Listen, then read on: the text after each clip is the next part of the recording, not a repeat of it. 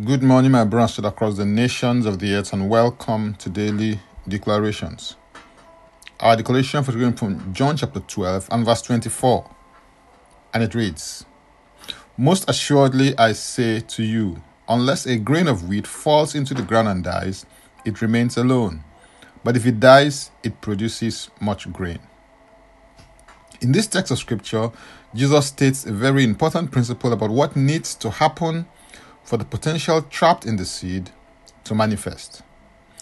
I like to describe a seed as anything that has the ability to multiply or replicate itself without limit.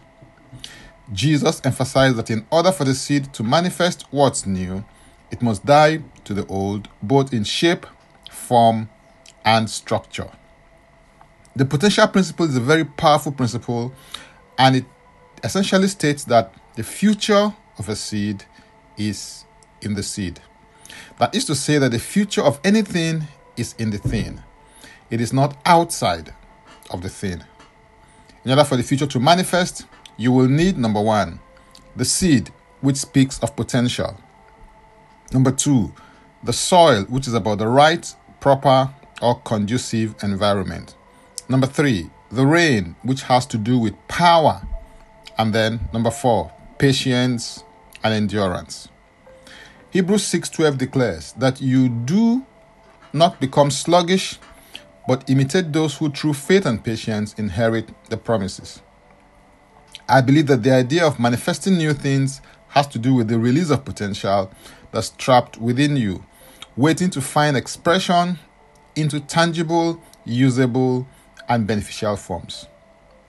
It is crucial that you guard and watch what happens within you, particularly in your thought life, because breakthrough happens in you before it happens to you.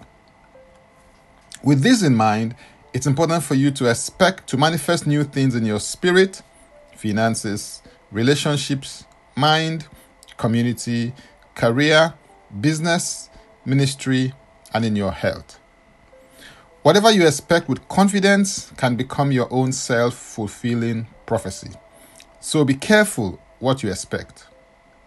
You can see this important principle from Job 3:25, which says, "For the thing I greatly feared has come upon me, and what I dreaded has happened to me." What this reveals is that before Job experienced his calamities that resulted in great loss in his properties and possessions, he harbored fear at some point in his life. He feared that what he was experiencing would happen, and it did. 2 Corinthians 10 and verse 4 says, "Casting down imaginations and every high thing that exalts itself against the knowledge of God, and bringing into captivity every thought to the obedience of Christ."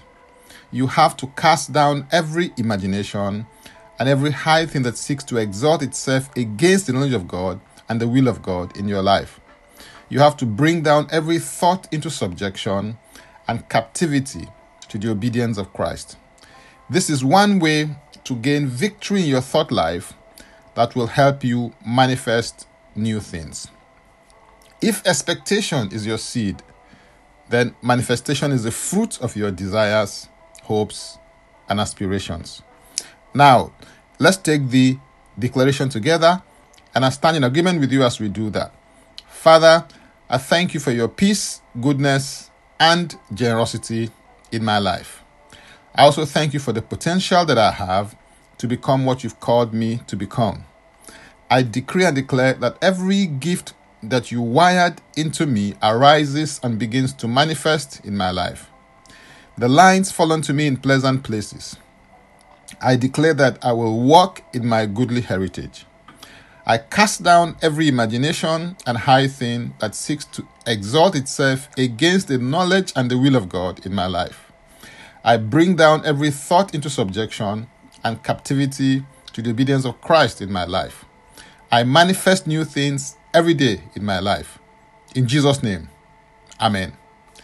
If you'd like to receive eternal life, which is a God kind of life, please say this prayer after me. Father, I come to you in the name of Jesus. I believe in my heart that Jesus died for my sins according to the scriptures. He was raised from the dead for my justification. I declare that Jesus Christ is my Savior and Lord. I am a child of God. Thank you, Father. In Jesus' name, amen.